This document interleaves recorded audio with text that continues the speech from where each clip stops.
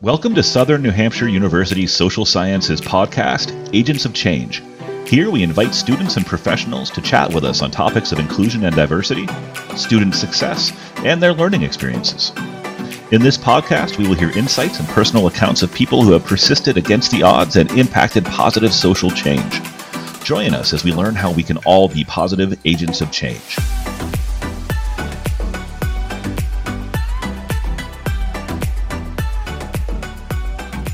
Hey everybody, welcome to yet another Agents of Change podcast courtesy of Southern New Hampshire University Global and the Department of Social Sciences. I'm your illustrious host today. I'm Dr. Jeff Czarnec. I'm Associate Dean in the Criminal Justice Program here at Southern New Hampshire University, and we are really fortunate, lucky, and blessed to have an absolute rock star in the field of criminal justice studies, research, you name it. Her resume absolutely resonates. She's a game changer, and her name is Dr. Natasha Johnson. She is a clinical instructor and director of the MIS program in criminal justice administration at Georgia State University. A career educator since 2001, her research focuses on, now listen, research, okay, focuses on critical theory, equity, and social justice leadership, particularly within the K-20 sector. Her other research areas include intersectionality, education law, policy and governance, and curriculum development.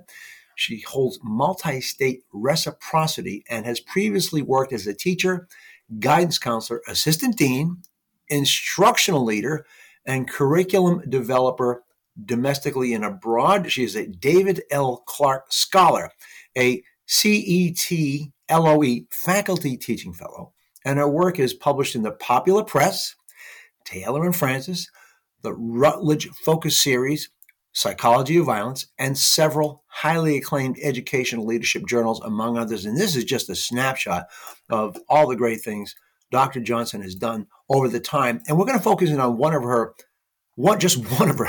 fantastic focuses on research. And this article, this research piece that she constructed or created with some other just some great authors and researchers, law enforcement agencies' college education hiring requirements, and racial differences in police-related fatalities. Dr. Johnson, thank you for taking the time out of your busy schedule to enlighten and showcase what you've learned and how we can share that with our students as well as our faculty. So thank you for taking the time. Dr. Czarnec, thank you. Thank you, SNHU family. It is really great to be here, and it's really wonderful. I just appreciate this opportunity to share some insights that we've learned along the way, some tools, some tricks of the trade. I've been an educator, yes. I can't believe it's been 2 decades now. It's crazy to even hear myself say that aloud, and just the journey. It's been tremendous, and with training, with education, and with the path itself, I have learned a lot along the way. I don't even consider myself to be the quote unquote expert in the room, because isn't the best educator always a learner first?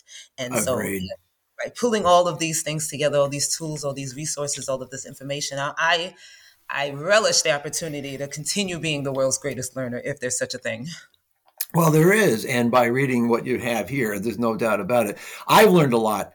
That's why I said this piece that you wrote really jumped off the page, because there's such an emphasis on such a spotlight on curriculum content. What are we doing? What's our role and responsibility to create, fair, just, critical thinking, compassionate, culturally competent, practitioners out there. So what did you learn during the course of the study? So I come in, of course, as an educator, and let me just take this opportunity to thank my co-authors on this piece. Dr. Thaddeus L. Johnson, a former ranking officer from Memphis, Tennessee. He actually spent 10 years in law enforcement before we began our academic journeys. Dr. William Sable, he's a former director of BJS, and now he's also faculty at Georgia State University. And our fourth author on the piece, David Snively, he's a current doctoral student at Georgia State University, also a current ranking officer in Murrow, Georgia. So I have all these heavy hitters, right? And together we looked at data. So I just want to say that we were looking at the effects of agency education requirements on racial differences in police related fatalities. So that required us to look at the Fatal Encounters database, the BJS LEMIS database. LEMIS in particular is really good because you really can go back to 1987. And so longitudinally speaking, we at least were able to cover data from 1987 to 2016. And so here I am, the perennial educator in the room, a person who actually also has written pieces on the merits of college education and really the role of those who are providing the preparation and the services. So we always talk about education, but I think a lot of times we talk about it in a vacuum. Education's important, but why? Mhm. Who are the people educating, and what is it that we're receiving? Because education doesn't come from nowhere. And even when we're talking about service industries like criminal justice, policing in particular, it's just as important that we know the backgrounds and the mindsets and the frames of the people who are providing this education. And so, yeah, we put this data together and we found overwhelmingly and overarchingly that education does matter. It matters. It matters a great deal. It's not so much just education, it's completion. And so, what's really important is that you have a lot of people out there in the abyss. I have college credit, I have hours, I'm not really sure what to do, I'm not really sure Mm. where to take them. But what we found again, overwhelmingly, and yeah, we won't throw the confetti just yet, but overwhelmingly, we college education matters, college completion matters, even at the level of an associate's degree. And so, starting with the attainment of an associate's degree, going on up to bachelor's, master's, and so on, at the end of the day, all roads lead back to completion. Finish what you start. If you have a goal in mind, at least go ahead and set mini goals along the way. But most importantly, finish what you intend and set out to complete. So, Dr. Jones, let me ask you this about content, okay, and what a student should be extrapolating from that content. In other words, what are the professional skill sets that that are optimal, and how or why? What does that look like? What should it look like in order to really support the demands of the changing profession, et cetera? And this is great because this is conversation that naturally, right, ensues. People say, well, all education, does it matter, does it not matter? And the good news is, and you'll see that about even the criminal justice, for example, and other overarchingly, how do I say, very transcendental, I guess, disciplines Right. that communicate and interact with other spaces. Because, for example, CJ, it was always sociology heavy. It used to be, right? A lot of times you'd see a criminal justice in a sociology department, for example. You even have a lot of alignment with public administration and policy and such, and law. Lots and lots of people get into CJ and then they translate that into some kind of law, legal based careers. So the good news is it wouldn't necessarily be about, like, people don't have to go out and get degrees in criminal justice per se, not necessarily. Right. But the thing is, what we take away from, as far as being prepared and being ready for the world, the same skills that are required in just about any space, right? Communication skills, the ability to think and process information, higher order learning, being able to interact not only with your peers, but how to advocate for oneself in the company of professors and administrators and other staff members who won't necessarily know who a person is until they take that first step. That I, makes sense. I had the opportunity a few years ago to interview a real great friend of our program, Chief Delrish Moss. He was the chief of Ferguson post Michael Brown, and now he's back in Florida, and he's actually back in uniform working at a college. A great innovator. And we talked about hiring requirements and what he looks for. And he said he had the opportunity to interview each candidate that was applying for that police department. And he was looking for social character. Can content, now let me elaborate on that. He said social character is, his question was, what have you done for a community outside of your own? And and you can fill in the blanks from there. He wanted to know how sensitive they were to others, etc., culturally competent and all that. So what is it about content and about teaching that can promote and reinforce that as an important component? Honestly, I think the biggest takeaway is bringing making the space as real as possible, making it as real as possible, um, making sure that students are not just because right you unfortunately you have a lot of people who are teaching to content. Here's a book. Right. There's 10 chapters. This is what we need. This is the material we need to cover, yada, yada, yada. You complete a couple of assignments, you get a grade, and you move on.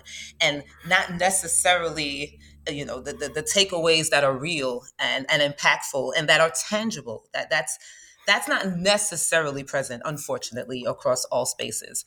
And these are the skills that students, particularly in the justice space, that's why the justice space is so different, because you need these skills anyway. You need to be an effective communicator. You need to be able to advocate for Right. yourself. You need to be able to understand how to take content and book knowledge and understand how that translates in real life. And now in the justice space, where a lot of decisions, not only do you not have the luxury of time, but a lot of decisions can end up meaning the difference between life and death and trajectory setting and changing.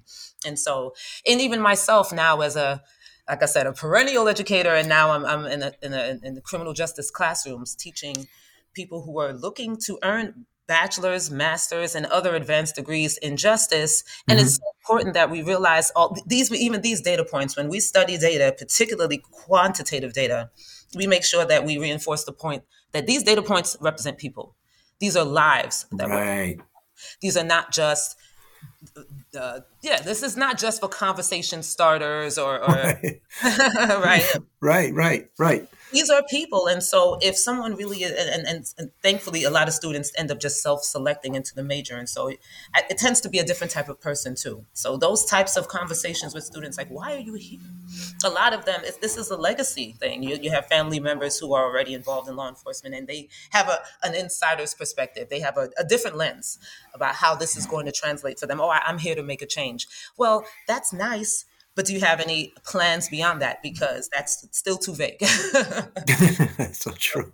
The funnel can be wide. And so a lot of times people come in with the right intentions, with the right motives and beliefs and goals, but they still need to know how to translate that in real life, because real life doesn't afford you the opportunity when you have 3 to 5 seconds to make a decision to decide, well, now I have to go pull up the rule book on that and I need to double check and see what would somebody else do. No, you have to make that decision and you just stand firm. And so you need to be a certain type of person in the first place to be able to, when it's a matter of life and death, when it's you or a perpetrator, for example, or when a Correct.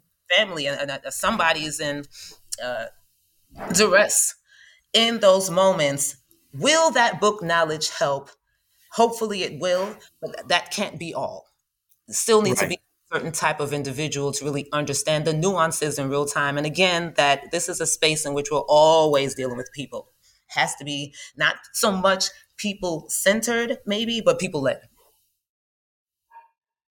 Let me ask you, if you don't mind, me refer to something you've written in your article. It says, this assumption rests on the seemingly common sense notion that formally educated officers are more politically and socially astute, responsive to community needs, progressive in their values, self-disciplined, altruistic, and less prejudiced against minority groups. Would you elaborate on that? Surely, these are the things that we want to believe. And so, for again, criminal justice tends to be a major that people self-select into. And so, we want to believe that a person who takes this major on, is someone who is here not only for the long term, but has bigger goals in mind outside of just getting a job. If you want to live cubby life, obviously there are a lot of other fields and disciplines that will provide that option. Go be an accountant or something, right? So people who tend to think about the big picture, people who tend to be altruistic, people who tend to even think differently about the law, the legal standard. You have to not just have conversations, well, I think the world operates this way, XYZ. Where do these frames come from? Where do these beliefs come from? who Right. is framing and shaping these things for many people, and our students included. Religion, family background, culture, all of these things really help frame who that type of ideal candidate is. And like I said, the good news is we have a lot of people who you get an associate's degree, for example, in the liberal arts, and then you decide, I want to earn a bachelor's degree, I want to further my education. And people find that the justice sphere can be encompassing in that way. We don't have a lot of people who take the traditional route, and by traditional, I would say policing corrections, policing courts corrections. Mhm. And above and beyond that, you have a lot of new wave, I think, thinkers now who are trying to see that translation beyond just the limits of those four walls. And that's who and what we need, particularly because education as a driver really taps into, those notions. Yeah, it's a little bit idealistic to think that the standard CJ major is altruistic, but we want to really, as educators, we have an opportunity to tap into that. We have an opportunity to connect not just content in curriculum, but the people and what we want to see. So I jokingly even let students know, like, depending on what you have to say, it's what my Correct. name. Yes. Oh, Professor Johnson taught you what now? Let's vet. Let's make sure that. So true. Yes, teaching is not for the faint of heart, especially in criminal justice, because we're under the lens, the spotlight, Always. relative to our responsibility and accountability. What are we actually doing in the classroom? So let me ask you this: what, for the sake of the students and faculty too, what is democratic policing? I see that what you have in your piece. So I like the phrase community policing, Yes. and because when you look at something like community policing, you can't just say something like that without then unpacking who is the community, who are our constituents, who is it? Are we serving? Because we say that we're serving, but are we? Yeah. What's Mm, the mantra? And so democratic policing, just like any democracy, at least considers the two-way street. right. The two-way street is, if I'm somebody serving a community, it makes sense in a democratic institution, a society of any kind, that I really get to know the stakeholders in the community. I get to really know the pulse of that community. I get to know things that a stranger or some tourist wouldn't necessarily know. And you don't necessarily have to live in a community to really have that mindset. You just simply have to have those real and right conversations. And again, understanding the pulse of these jurisdictions better than anyone who's just popped up, and anyone who's here for a 9 to 5 job. Uh, Right. Right. say, as with any other career in criminal justice, is just not your standard 9 to 5 job. And so No. democratic policing, democratic leadership, period, it means really just getting to understand your people, so much so that you can actually serve their needs in a right way. In your opinion, I know all courses are important. There's no question about it. In your opinion, what may be the most important course or courses that students benefit most by? So I tend to be partial, of course, to the ones that are funny, but seriously, I have to say ethics is one of those courses, because unfortunately, you don't have as many ethics courses as I think that students really need. One course I don't think cuts it. I think one course really just touches on the surface and really gets students thinking, aha, and thinking beyond, like I said, the four walls of a classroom. For example, one of the assignments in our ethics class is an ethical survey assignment. Students have to compose 20 to 25 questions. We make sure we give them the rubric and the guide so that it's not just yes or no questions. Right. We need open-ended questions, but then they go out and they interview a minimum of 25 people, those same questions they designed, so that they can get a better idea of what people really know and what their thoughts are and where they stand on the criminal justice system. And just about 99 times out of 100, my students come back so surprised. Oh, I just assumed that because people were older, they knew more. Or I just Ah, assumed that my friends, the people who I align with, my own stakeholders and community, that we felt a certain way about these things. I didn't realize that there was so much divide, or I didn't realize that the spectra was so wide. And so what I would say is I'm not just saying ethics is that type of class, but I'm saying any class in which you really take the content and go beyond and get them out there. Go and talk to people. What a concept. Right. Even voting. Oh my goodness. Oh my goodness. Oh my goodness. Voting. Right. Always that conversation. Everyone, we're voting, right? We're encouraging our communities and our families and our friends to vote too, right? And we understand why this is so important, and we understand that we all have a voice. And for me in particular, I love having conversations with students because there isn't a later. Oh, I'm going to wait till I graduate, or Right. 5 years from now. No, no, no, no, no. This work starts yesterday. Yes. And so, yeah, I would say I wouldn't even just say ethics, even though I'm partial because that's one of the classes I teach. But every opportunity that I have to get them outside of the classroom and being active stakeholders and not just consumers of information, relish all Right. of those opportunities. There's no shortage of opportunity, and there's no limit on being a better person, right? No doubt about it. So let me ask you this about curriculum. And I applaud the creativity. I think that's outstanding. Yeah, immerse them into some, high depth baptism by fire sensitivity training so they can learn about people across the street from them. That speaks to that social character. That's a great exercise. But it's also a lot of work, Doc. So let me ask you this. There's a lot of pressure being put on responsible, progressive criminal justice programs, et cetera.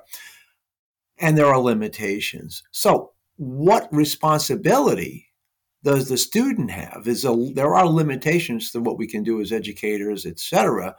What should the students be held accountable for? What should they know when they're coming to their program? What's their role and responsibility? Right. This is great because the first thing that came to my mind is that students can definitely stop committing to the minimum. By the minimum, I mean, you look at the Right. syllabus, you look at the course guide, and you see, okay, here are all the things that I quote unquote have to do. And subscribing to the minimum simply means doing all the things that you have to do. And that's it. and Right. not doing anything beyond that. Like even, I don't know, I remember a time when all you had to do was show up to class, and was it 10% participation just for showing up once upon a Right. time? So I'm saying beyond that, don't just show up. Everyone show up and show out. Your presence matters. I even as a high school teacher, I'm taking it back now. As a high school teacher, I remember even when students, something as little as when students were absent, the Hmm. next day they show up and say, "You were missed." I promise you, you were missed. 3 words. 3 words that made all the difference because a lot of them had perfect attendance after that. And so beyond Ah. that, I'm saying that it is a two-way street. I remember as I transitioned from high school to university, I said, "Whew, now I'm dealing with adults." The good in the room, we're all And what adults, did you learn, Doctor? What did you learn? right?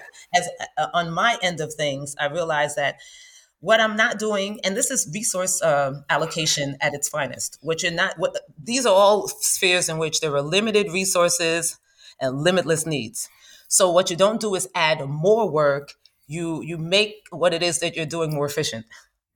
You take Right. the same exact resources you're already using. For example, you have an assignment that's really a winner and students love it and it's great.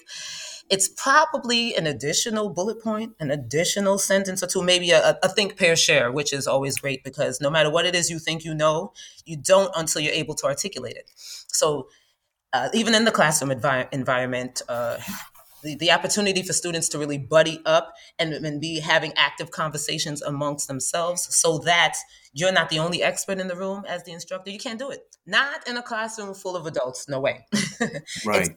always about taking that ball and that baton and passing it back their way. What have I And learned? What did you learn? How am I better? well, it's funny because you actually answered the question I had on the tip of my tongue was faculty responsibility and how they need to engage and their responsibility. In a nutshell, just kind of recap: what are the faculty's responsibilities? Because you mentioned it earlier, faculty, they can come in, plug, play, go home, kind of mail it in. They hit all the buttons, but are the students really, really learning, or are they experiencing deep learning? So, advice and and counsel for faculty. I'm so sorry. I didn't mean to cut you off. I just got excited. No apologies at all. Yeah, understand the joy of waiting, and by that I mean I have some heavy hitters who tell me they. I don't know. I put a question out there, and I'm getting blank stares, and it's silent, and and no one's really responsive. And in the moment, I ask, "And what do? You get frustrated, and you fill in, and you just answer the question, huh?" I said, "Understand the joy of waiting." The joy of waiting means, remember, as the instructor, you're the person who's the expert in the room. You're the most prepared. Remember Mm, that in the time that you've even asked a question, that's the first time anyone in the room has potentially heard it. So right. at minimum, ask it again. Oh, Give okay. them the time. And that's the joy and the beauty of having that space, particularly in the classroom in particular. Again, they have this opportunity to mess up, to learn, to fall, to get back up, but it's a safe space in which that can occur. The Right, world is not so much that place. And so this may or may not be that last opportunity they have. And so the joy here is taking advantage of the opportunity to right. create that environment. It's okay to wait. I am that person. There are times when I ask a question, particularly in CJ Stats is another class I teach. And why that's so important is people go, stats? What is that? Okay, it's stats. I'm like, yeah. But week one is when we talk about the fact that you see these data points, these are people. Right. And that is its own trajectory setter. It changes everything. I hear ahas. I walk around the room and they go, oh, no, no, no. You can't just 3 plus 2, what? 3.2, what? What does this represent? And so, Right. again, the joy is it's not more work. It's the same energy for instructors to just take the baton, take that ball, and put it right back. It's their court. You're the expert. You don't need this education, they do, and so it's prime opportunity to make sure to give it to them. That is great advice, and I'm going to hold all of you faculty here at SNU accountable to what the doctor just recommended and said, and I'm sure I'll see an uptick in educated performance. Right? No question about it. Thank you for that. So, let me. What's your next? Are you working on anything new? Any new research focuses? Right? Or focal points at this time? Oh boy, I'm always always Right. working. Right. Yeah. Right. I have a few lines that are active. Like, for example, I've been working microaggressions, um, microaggressions in the workforce, microaggressions in academe. That was something that fell into my lap, and so I would say I'm just thankful for the opportunity. I'm in R&R mode right now, working on a chapter in which we just talk about conversations around microaggressions Right. and everyone's role in being a better ally. I also have intersectionality in higher ed piece. That's in R&R mode as well. Dr. Thaddeus Johnson and I, we co-write a bunch of op-eds, especially specific to policing and policing education, because you know Right. he's the former commander, and I am the K-12 former educator who knows that when you take policing and education and put them together, we're blowing this right out of the water. So Absolutely. Yes. I would That, just say if that's people. great. That's a great relationship. And I remember meeting him at ACJ, so please give him my best. He's amazing. All of you are amazing. And you're not stopping, you're not sitting still by any stretch of the imagination.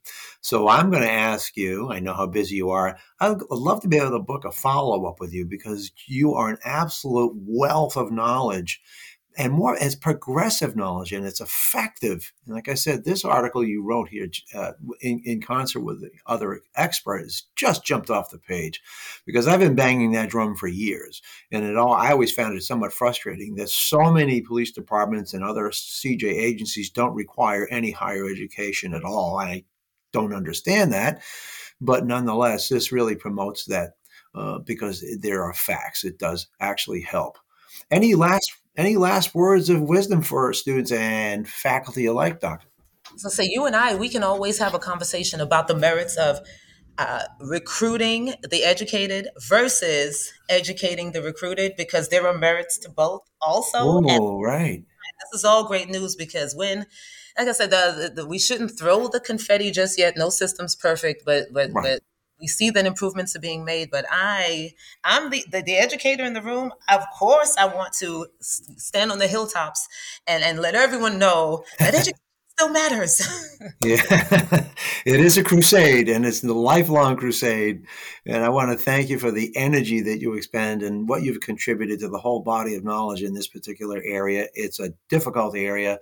The pressure on it has been exponential as of late. But with people like you at the helm, in concert with, like I said, some of the other experts you've named who are participating, contributed to this article and other pieces, Dr. Natasha Johnson, thank you so much for taking this valuable time out of your day. I can say that your students are more than lucky to have someone like you at the top of the class. So with that said, thank you again, Doctor. We'll end up closing out our Agents of Change Social Sciences podcast, our interview with Dr. Natasha Johnson, and the incredible work she's doing. So make sure you listen up. And if there are any questions or comments, etc., can our students, is it okay for them to perhaps reach out to you? Yes, and Dr. Czarnec, thank you again. I'm already looking forward to our next interchange. I don't do work I'm not excited about, right? And so I love that it exudes and Well, I will look to book you. That's absolutely factual. So thank you for that, because I know how busy you are. But great people are oftentimes, well, they're just busy people. So I want to thank you again. So everyone, thanks for listening to this. And thanks again to Dr. Johnson. We'll close out the meeting. Everyone be safe and be well. And thanks again. Have a great day, Doctor. You do the same. Thanks so much. Bye. Bye. Thank you for listening to Southern New Hampshire University's Agents of Change, a social sciences podcast. Be sure to subscribe to the podcast, rate and review us, and be on the lookout for more exciting episodes. Goodbye for now.